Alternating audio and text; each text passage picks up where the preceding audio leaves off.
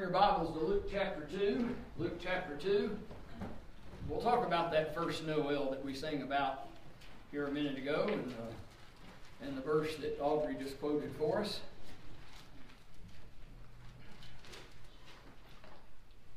Luke chapter 2 and verse 7. And she brought forth her firstborn son, and wrapped him in swaddling clothes, and laid him in a manger, because there was no room for them in the inn. And there were in the same country shepherds abiding in the field, keeping watch over their flock by night.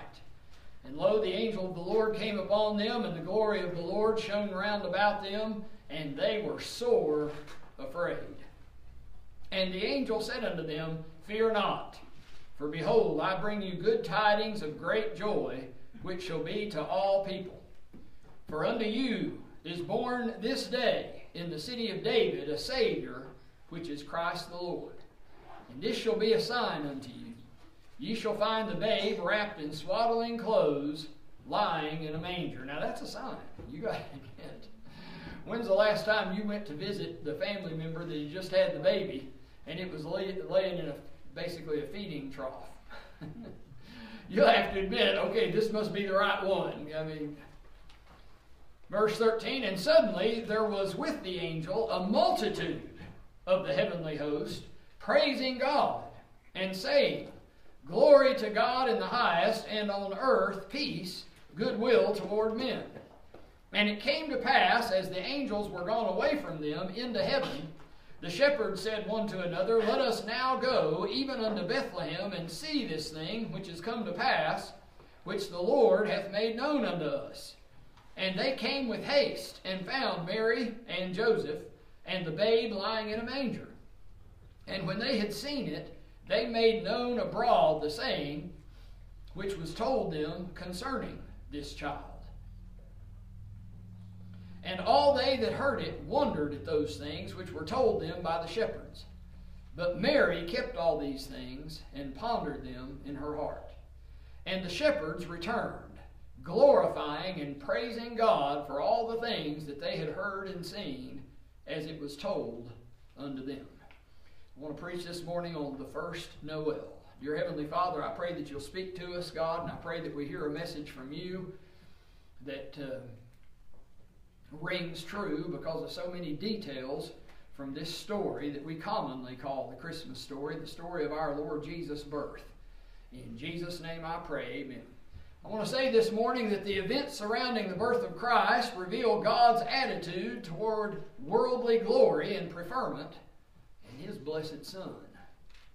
Now our text is the most well-known account of the birth of Jesus Christ. What an astonishing thought that God can become a man.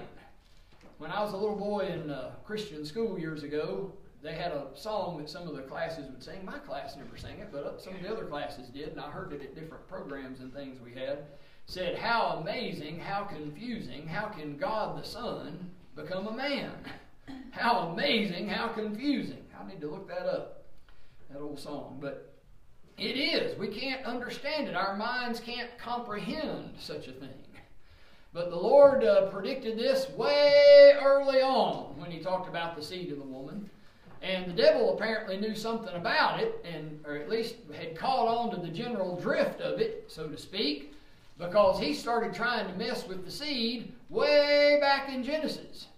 And the way he did it was, lo and behold, angels from up in heaven come down and mate with the seed of men, as is mentioned again there in Daniel, and unusual things happened. And there were giants in the earth in those days, and also after that. And strange stuff. I've talked about that to people before, and they said, oh, well, that's not the proper interpretation of that passage. I try never to interpret my Bible. Amen. I try always to just read it and take it for what it says. Amen. And where it says something, I just believe it as it says it. And when it's a symbol, it will usually tell you it's a symbol. Correct. Or, common sense, when Jesus says, I am the door, I know what he means. I don't think he's a literal physical wooden thing, obviously we got a little common sense there, but I try to take my Bible literally. So definitely this announcement of God the Son being born as a man was a tremendous thing. By the way, that's the meaning of the word Noel. It's an announcement that a little baby boy is born, a man-child as they used to call it in olden days. But how can God the Son become a man, even humbling himself to the helpless condition of a baby cared for by poor parents? Now, if it's wealthy parents, the baby can be taken care of some better, but it's pretty helpless even then. But God was manifest in the flesh. So surely, before God himself, the creator of the universe, shows up down here on earth in human flesh, surely they went to Caesar and said, all right, now Caesar, let me tell you what's going to go on. Somebody that even outranks you is going to show up in your kingdom. But that's not what happened. Not governors, not the king, not religious leaders. They're all unaware of it. There are a lot of people that think we old-fashioned Bible-believing Baptists, because we have a handful of people get together and spend time with the Lord, are not as smart as the people that have 1 million followers on some internet social media. If we really had the truth, we would be popular with them, and we would have the ear of the big dogs. No, that's not correct. Amen. If you have the ear of those that are powerful under the God of this world, which ain't the God of heaven, you're on the other team. When the angel showed up, he went to somebody else. So let's stay with our text. I think for you preacher boys, you would call this a textual sermon, or what's that other word? Expository sermon. So we'll just expound the scripture here. Today, let's stay with our text and examine this first announcement of his birth. All right, first of all, let's notice the messenger himself. It says in verse 9, the angel of the Lord. The angel of the Lord. Now, the word angel in Greek, it means a messenger. And so a lot of people teach, because of the poor, weak Greek language and the poor, weak Greek word, that an angel is just a messenger. That's all he is. No!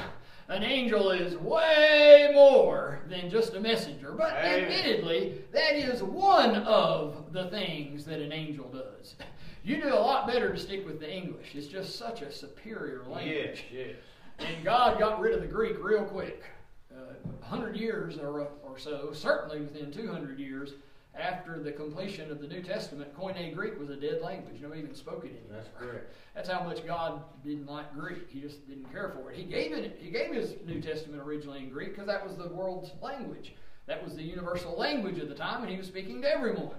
But 100 or 200 years later, it was already dead, and he had done moved on to Latin and the Germanic languages and all those things. And now, guess what the universal language is? English. Yes. So guess how he's speaking now? In English. Amen. So look out for those things. Now, I agree that long term, he's going back to Hebrew. He's a Hebrew God. Hebrews, the Jews are his people, and for all of eternity, we'll be up in heaven speaking Hebrew because that's who he is. And I'm happy to submit to who he is. But let me tell you how he's talking right now in English. So let's submit to it right now, how he's talking. I'm not worried about how he talked 2,000 years ago near as much as I am how he's talking now. I'm not too worried about how he's going to be talking 2,000 years from now as much as I am how's he talking right now. And right now he's talking in English. And so he is the angel of the Lord. He does bring God's message. Thank God, God not only sent his son, but he told people he sent his son. There are prophecies in the Old Testament that he was going to do so. And then when he does, he tells some people. Mary knows something's going on along these lines. Joseph knows something is going on along these lines. Zechariah and Elizabeth know something's going on along these lines. Old Testament prophecies tell you that these things are happening.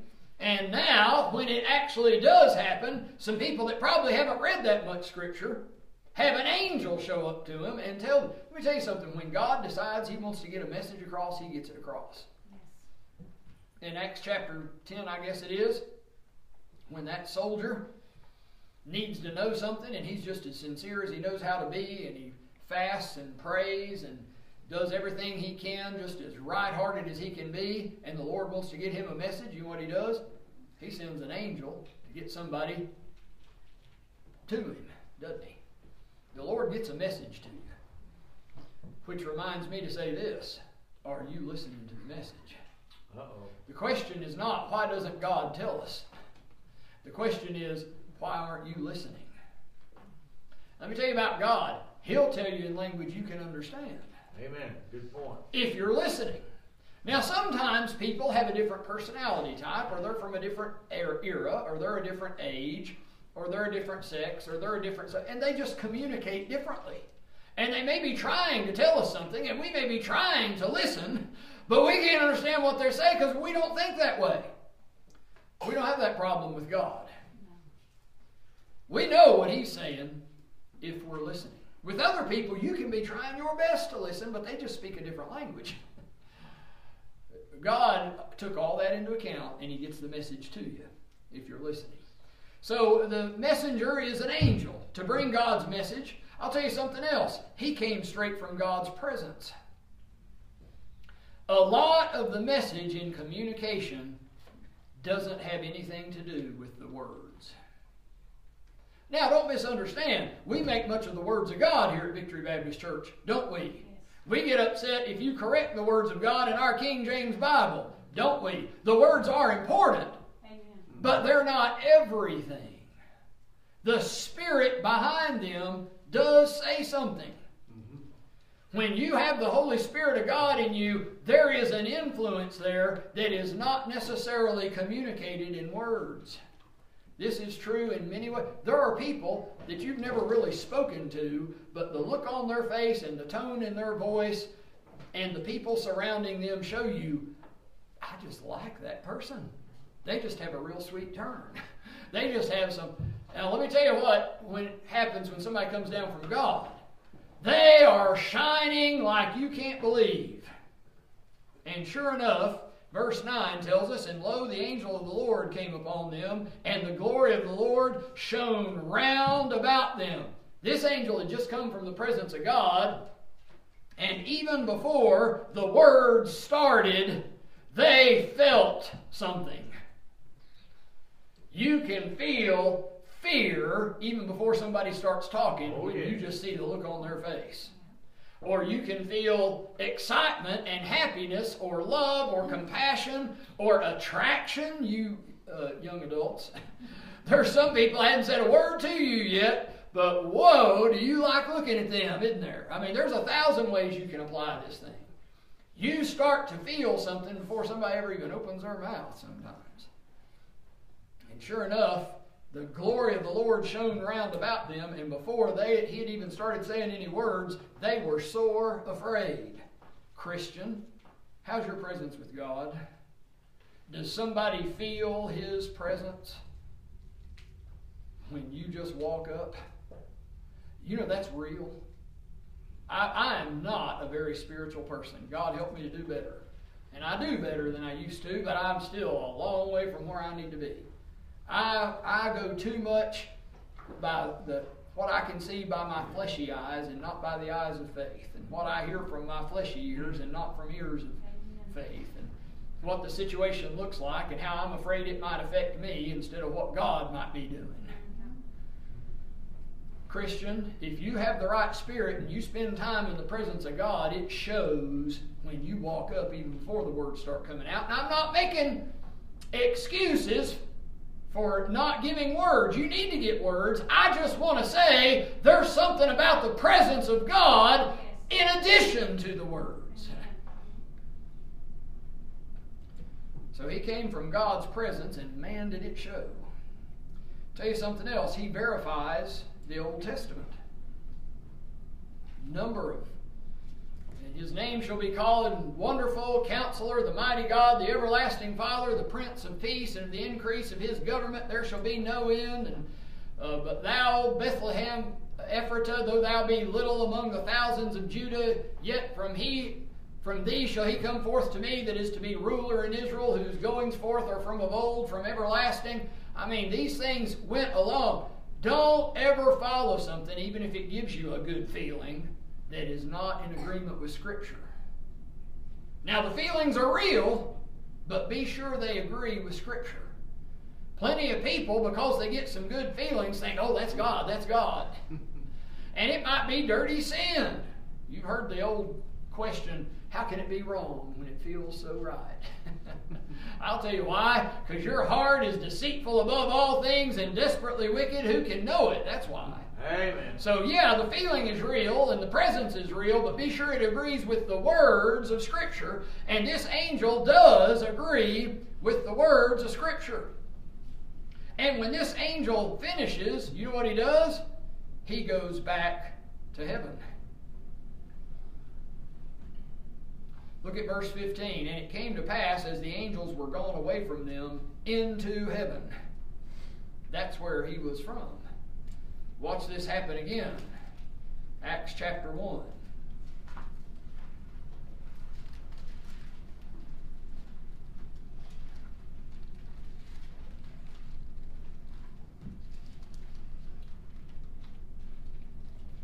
Acts chapter 1, verse 9, and when he had spoken these things, while they beheld, he was taken up, and a cloud received him out of their sight. And while they looked steadfastly toward heaven, as he went up, behold, two men stood by them in white apparel, which also said, Ye men of Galilee, why stand ye gazing up into heaven? This same Jesus, which is taken up from you into heaven, shall so come in like manner as ye have seen him go into heaven.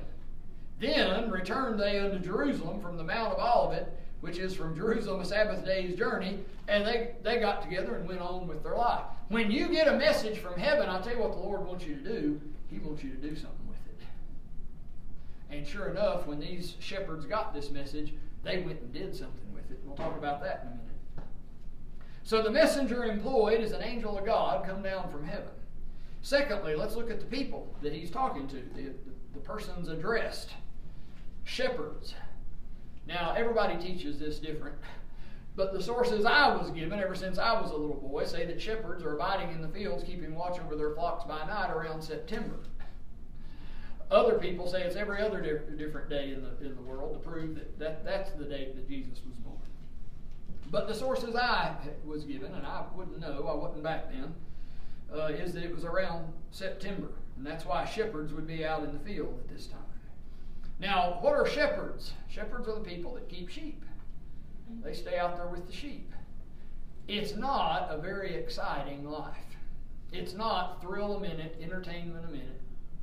Now, there are some exciting things that break in once in a while, but you just sit there for long hours when you're keeping sheep, oftentimes.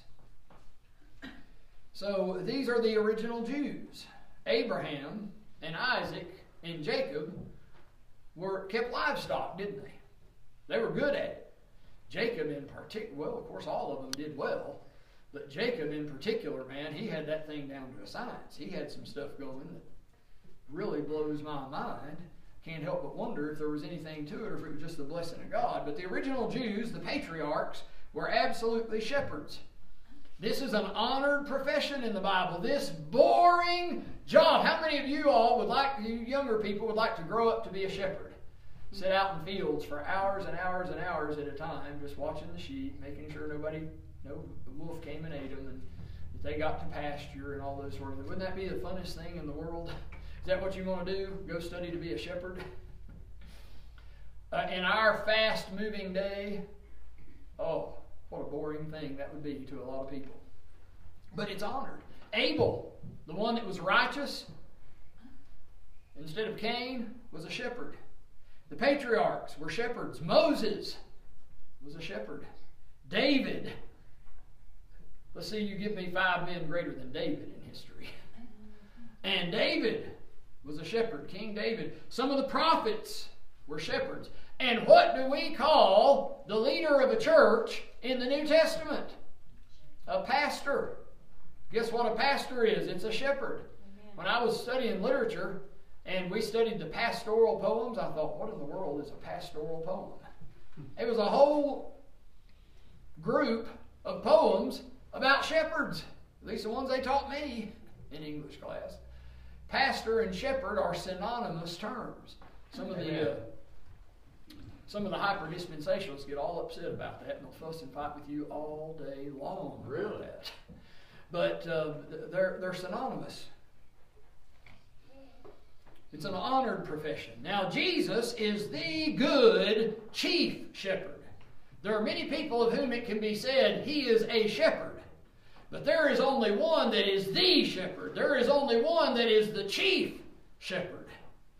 There's only one that is the good shepherd. Let me tell you about all human pastors. They are human. Therefore, they are not good. Amen. You know what Jesus said? Why callest thou me good? Yeah. There is none good save one, that is God. Mm-hmm. All human pastors and all human shepherds are bad. Amen. All have sinned and come short of the glory of God. I have no problem admitting that to you, and you should have no problem receiving that. Amen. If you know yourself, and you know men, and you know women, and you know boys, and you know girls, and you know old people, and young people, and rich people, and poor people, and middle-class people, let me tell you what you know about them. They're all sorry. And if you don't put some parameters around them, they'll cheat, lie, steal, kill, or whatever else. Because they've got flesh. Yes. Best bet is for them to get saved and have the Holy Spirit of God enliven that conscience so they got something to hold them back in their day-to-day life, and then also be surrounded by some of God's people to further hold them back and have some laws in place to further hold them back. You need a number of checks and balances anytime you've got human beings. You don't want a pastor with too much authority. You don't want deacons with too much authority. You don't want a president with too much authority. You don't want a king with too much authority. You don't want a husband with too much authority. You don't want a mother with too much authority. You don't want any human being to have too much authority, because we're all horrible, hell-deserving sinners. Amen. But Jesus is different. Yes. He is the good shepherd. He is the chief shepherd. In fact, it's good enough to just call him the shepherd. When you just say the shepherd, you know which one you mean. Amen. As opposed to a shepherd. And so this angel goes to shepherds. Another reason that he went to shepherds, as Dad preached for years, is that the common people heard him gladly. The shepherds weren't, the kings. And they weren't necessarily the movers and shakers. There were some wealthy shepherds, but there were plenty that were not. The common people heard him gladly. There is something about common people that are more open to the Lord Jesus Christ than the upper crust. If there is one way to see somebody reject the Lord Jesus Christ, just let them get lifted up in pride. And they're not interested in God's message except what they say God's message is. There is a special concern about younger preachers. Remember when the Apostle Paul says, not a novice, lest being lifted up with pride, come under the condemnation of the devil. Whatever the case may be, and there's many different cases where pride might come up. If it's a place where you get thinking you're right, oh, the trouble you are headed for. It's a whole lot better to be wrong than to think you're right. Somebody who is wrong, but is not proud about it, can be taught way better than somebody that is sure they're right. Once you see that somebody is sure they're right, you are wasting your time. Don't ask me how I know. The common people, though, the ones that aren't sure that they've got all the answers, that aren't sure that they're right, that haven't been born with a silver spoon in their mouth and got everything they ever wanted and needed, those people are open to the message of God like other people just never are, and I don't understand all the reasons. But you go up to a high-ranking military official, used to get in his way all the time and try to give him a gospel tract. Not only will he not even take the track, he won't even look at you. Amen. Don't ask me how I know. In the same way with kings, in the same way with big, famous, powerful people. Now, I'll tell you something else about these shepherds. They have the right attitude and the right reactions to a message of God coming. Number one, it is always good to get the biggest, most important thing down first. So let's mention it. Let me tell you what your number one attitude toward God should be. Not your only attitude, but your main, primary, first attitude toward God should be. Look at the end of verse 9. And they were sore afraid. Now, you shouldn't live your whole life only in the fear of God, but primarily and first, you should have the fear of God. Yes, amen. That should come first. You ought to see what a sinner you are and how holy He is, and that should scare you to death. You ought to see how weak you are and how strong He is, and that should scare you to death. You know what we teach the little children to sing? Little ones to Him belong. They are weak, but He is strong. You have no idea how profound that is. That's true. We could preach a series of sermons on they are weak, but He is strong. Yes, Jesus loves me.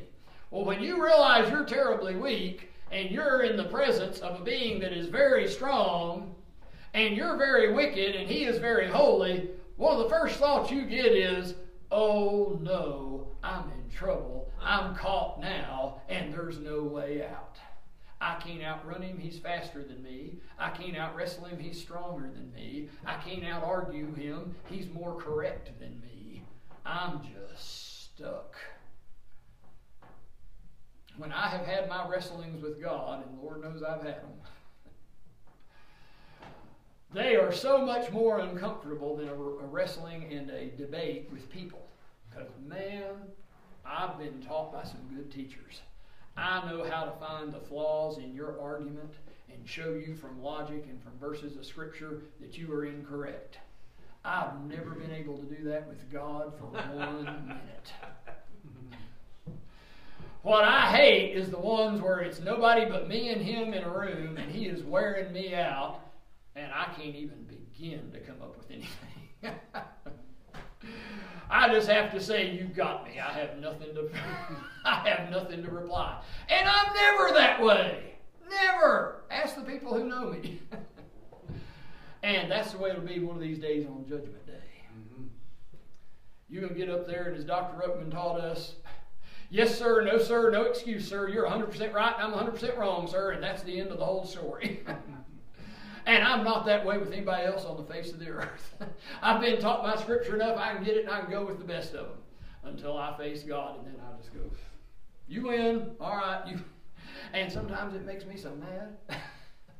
But there's just no way around it. You know what I do when I come face to face with God? I get scared. Serve God reverently and with godly fear.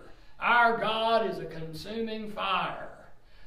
Fear not, man, I will forewarn you whom ye shall fear. Fear him which after he hath killed hath power to cast into hell. Yea, I say unto you, fear him. Amen. There's the one to fear. All right, so number one attitude these shepherds had was fear. All right, number two, interest. You can be scared of God and have no interest in what He's saying. From whose face the earth and heaven fled away. Did they stick around to say, all right, Lord, now what is your message for us so we can be sure and do it? They just wanted away. They were scared to death, but they had no interest in what He was actually saying. These shepherds were sore afraid, I'll give you, but they're also interested. After the angel calmed them down and said, fear not, and told them it was good news, they say, let us now go even unto Bethlehem and see. So they have interest. They want to actually see it. You know why a lot of people don't hear much from God? Because even if they fear Him, and Lord knows that should come first, they're not interested in figuring out what He has to say. He doesn't think exactly like you and me. And you're going to have to study on it and ponder on it and meditate on it and chew on it as a cow chews its cud, as it's often told. You're going to have to care what he says. And these shepherds cared enough to stop in the middle of what they were doing and go into Bethlehem and see this thing. But your mind is too full of the latest weather report, the latest sports report, the latest gossip report, the latest phone call, the latest text, the latest email, the latest whatever, until you're not interested in what God said. Amen. Number 1 was fear. Number 2 was interest. Number 3 was urgency. It says in verse 16, and they came with haste and found Mary and Joseph. They said, oh, we were going to find him right now. An angel just appeared to us. I'm talking about at night, the place lit up with the glory of God. Good night.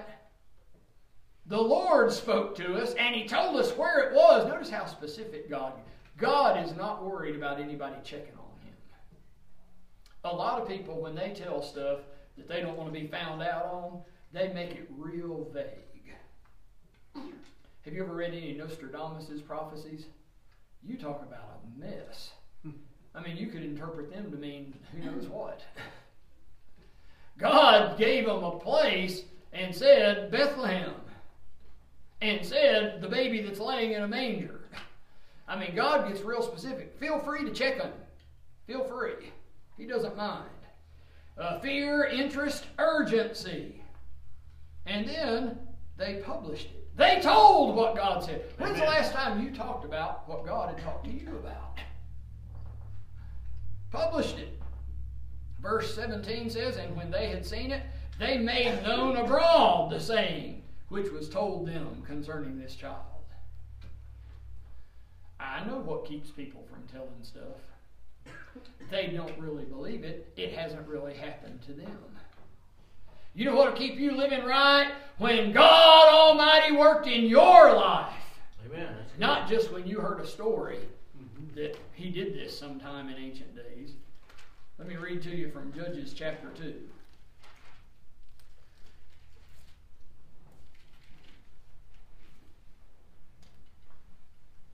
Judges chapter 2, verse 6. And when Joshua had let the people go, the children of Israel went every man unto his inheritance to possess the land.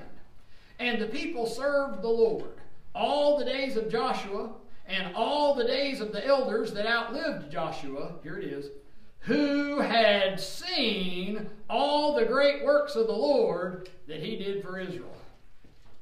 You know how I know we're just about done with American Christianity?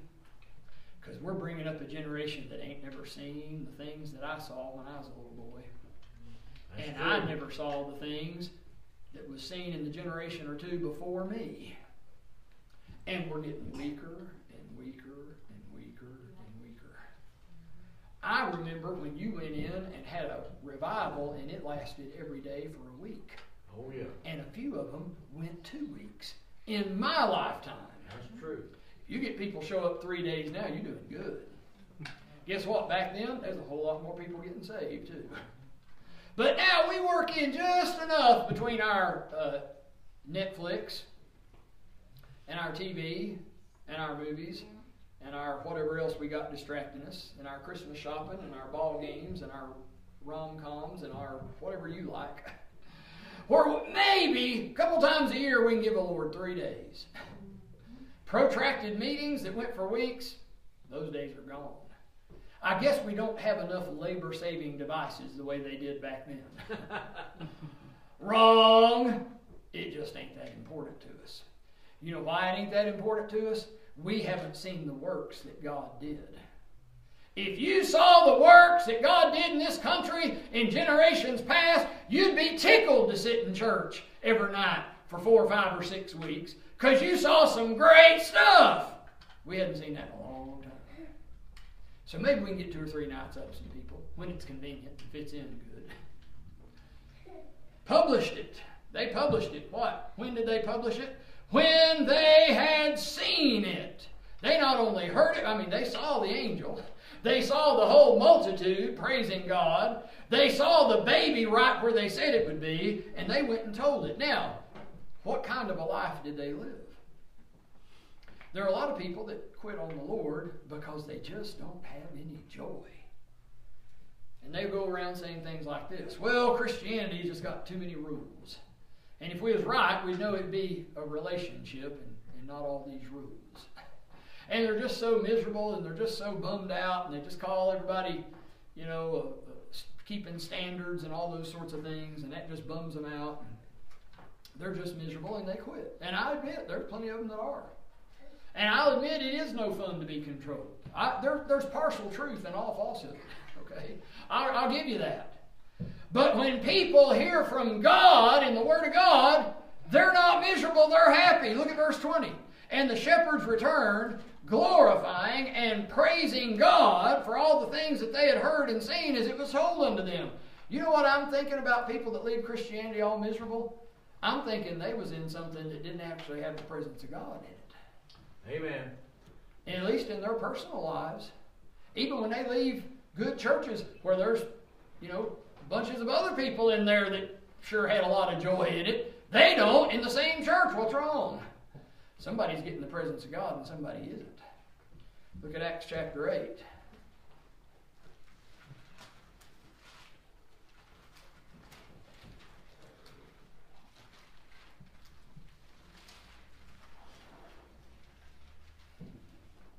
After that famous encounter with the Ethiopian eunuch, Acts 8:39, and when they were come up out of the water, the Spirit of the Lord caught away Philip, that the eunuch saw him no more, and he went on his way rejoicing. When you've been in the presence of God, you're happy. If you're miserable, you ain't been in the presence of God. I bet it ain't the rules you're complaining about. I bet it's who you're with. If you're with the person you like, you don't care if you're keeping rules or not keeping rules. You're here with this beautiful person you love being with. You don't give a cotton picking about a little detail of what you're doing or not. You can be. I've seen people happy as could be breaking beans when they were with the person they loved. Yeah. And I've seen people bored stiff with breaking beans because they didn't care about anybody they were sitting there with. Maybe I shouldn't say breaking beans. I don't know if anybody knows what that is anymore. But that boring stuff, if you're with somebody that loves you and you love them and you're tickled to see them and spend time with them, oh man, you don't care. You don't care what you're doing. You're with the person you want to be with. So the messenger employed is the angel. The person's addressed as the shepherds. Now let's look at the message communicated. Number 1, good news. It is good news. I bring unto you good tidings of great joy, which shall be to all people. It's good news. Unto you is born a Savior. It's not very good news to hear that a Savior is born, because that doesn't help me at all. Unless you say, unto you is born. Good point. That makes a big difference. He shall save his people from their sins, it says in another place. The Son of Man is come to seek and to save that which was lost. Are you lost? Then he's after you. This is a faithful saying and worthy of all acceptation that Christ Jesus came into the world to save sinners, of whom I am chief. Let me tell you something about the Apostle Paul. He thought he was the worst sinner, and he got saved. John Bunyan's famous work, Grace Abounding to the Chief of Sinners. Oh, these are wonderful things. If you're lost, he came to save you. If you're the chief of sinners, he can handle that too. Amen. He can take it. It's good news. Unto you is born a Savior. All right, but it's universally significant. Now, I admit in the book of Luke, especially early in the book of Luke, but really throughout the Synoptic Gospels and all the Gospels to some degree, he's talking to the Jews. That's who he's talking to. But this passage says this: I bring you good tidings of great joy, look at it, which shall be to all people. There was something about the Lord's birth that, while it was primarily for the Jews, and we know that from our study of Scriptures and the Gospels and even the early part of the book of Acts, they already were getting an idea that he was going to go to everybody in some Amen. senses. There's already some talk about it. It's universally significant. Look at verse 11. For unto you is born this day in the city of David a Savior, which is Christ the Lord. Christ means Messiah or anointed one. The Lord, you know who He is. He's the Lord. That's God. So no wonder when Abraham said that great statement to Isaac, he said, the Lord will provide Himself a lamb. No wonder that's worded the way that it is in our Bible. Yeah. The Lord will provide Himself a lamb. As Dr. Ruckman used to point out to us, the devil had a point when he would argue against God in the Old Testament. And he said, now look, you knew they were going to fall because you have omniscience. There is some responsibility on you. Maybe an atheist once in a while has thrown that on you. Hey, wait a minute. How is He a good God if He knew that He was creating a race of people that would be damned? They have a partial point until Jesus showed up and said, all right, they're all free for nothing other than just receiving me. All right, now He has answered His part. He has met His responsibility. Now the ball's in your court. You say, I'm not smart enough. It's extremely simple. You say, I'm not rich enough. It's free. You say, I'm not strong enough. It takes no effort or no works. Every argument you can give against it is now gone. Even somebody who through some mental handicap cannot even understand it, the Bible says sin is not imputed when there is no law. So no sin is imputed to those people. Every single argument you can possibly come up with, God has now answered. Mm-hmm. Christ the Lord. The Lord said, all right, I started this mess, as you call it. I'll fix it. I'll come up and I'll answer every argument you have. And I'll just do it myself. How wonderful that God Almighty loved us like that. Mm-hmm. For God so loved the world that He gave His only begotten Son, that whosoever believeth in Him should not perish, but have everlasting life. The message communicated was good news. It was universally significant. It was about Christ the Lord, and it said this, glory to God. Verse 14 says, glory to God in the highest. You know why angels are around? To glorify God. You know what the cherubim and the seraphim do up in heaven? Glorify God. You know what you're supposed to be doing down here on this earth? Glorifying God and pointing people to Him. You know what His creation does? It glorifies God. You know what these angels said? Glory to God. You know what men and women and boys and girls are less interested in than they used to be in this country? Glorifying God. Glory to God in the highest, and on earth peace, goodwill toward men. Now Origen, the old scholar, so to speak, as they would call him, changed and altered the verse to read to men of goodwill. He added a sigma to the end of the Greek word there, changing the case of it so that you could switch it around and not make it peace, goodwill toward men, but peace to men of goodwill. As long as you have a good heart and you mean good, there needs to be peace to you. No. What does the Bible tell us about whether or not there are any good men? There aren't any. There is none good save one, that is God. What about the heart? Oh, I have goodwill in my heart toward you. The heart is deceitful above all things and desperately wicked. Who can know it? No, that's not what it's saying. It's saying, glory to God in the highest, and on earth peace, goodwill toward men. Number one, you know what you want? You want peace. Amen. You want a harmonious life. Boy. You get tired of trouble and fighting. Warriors who think that they will love fighting get tired of it. They sure do. You want peace. The work of righteousness shall be peace. Wisdom from above is first peaceable, and then goodwill. You know what you want to be surrounded by? You want to be surrounded by people that have goodwill toward you. They want to help you. They love you. You know how you know somebody has begun to lose their mind? When they start turning against the people that have goodwill toward them. That's exactly who you want, man! You know how I know we have a society that is crumbling?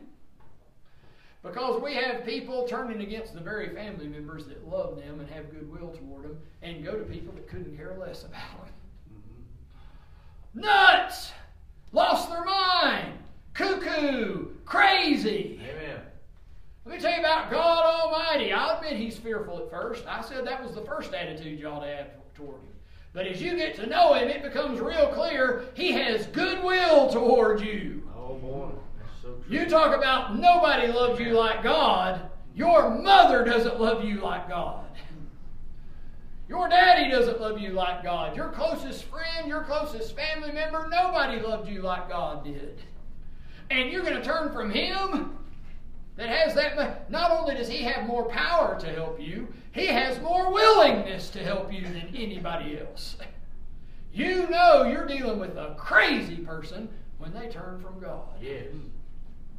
How long will you run away, a fugitive from God? And second only to Him would be people like our parents that He's put there. You turn away from them, you're nuts. You've lost your mind. And there's some applications to that in friendships and in marriage and in many different ways. When you start turning on the people that love you, you've lost it. You are headed for self-destruction. Peace on earth, goodwill toward men. So the messenger is the angel, the persons addressed are the shepherds. The message is good news, universally significant about Christ the Lord. It's glory to God in the highest, and on earth peace, goodwill toward men. Who in the world would disagree with any of that? Nobody but somebody that's wicked or crazy. Now, this momentous occasion was announced by an angel, but mysteriously announced to working class, if you want to call them that, shepherds. Now I want to ask you, are you a common person? God has an announcement for you. The message is that you personally need a Savior. But I got good news. He's already provided one. And it was Himself, actually. Amen. A lot of times we get thinking if we could get somebody that's better than us and smarter than us and more righteous than us and stronger than us, and we could get them to help us, they could lift us up to the next ledge that we're climbing up to. And that's true in a temporal sense. But if you can get God Almighty to help you, that's perfectly holy and perfectly powerful and perfectly loving to you, He can lift you up where nobody else could ever hope to. Amen. Let me tell you something. Take your spouse and your children and give them to God. You know why? He can lift them up higher than you could ever hope to. Amen. Give yourself, give your soul, give your family, give your future, give your money, give everything to the God that can take 5 loaves and 2 fishes and feed 5,000 men, not counting the women and children, and have a bunch of leftovers on top of that. Give it all to Him. Do you believe you need a Savior? Will you receive Him? If you have received Him as your Savior, God help you to rejoice as these shepherds because of your spiritual blessing. Why in the world would you not want to talk about that? You know what the devil does a good job of? He does a good job of distracting us, and he does a good job of discouraging us to where we don't have the motivation to get up and do something. What do you rejoice about at Christmas time? Presents? Family? Time off from school or work? May this be a Christmas where the members of Victory Baptist Church in Crossville, Tennessee rejoice because when we were yet sinners, a Savior was given to us. And now every blessing on family that you can ever imagine just got multiplied by millions. Right there. Looking upon the pretty little children while we eat a meal with them and give them a couple of presents can't hold a candle to what Jesus can do for them. Dear Heavenly Father, we thank you for the opportunity to preach your word.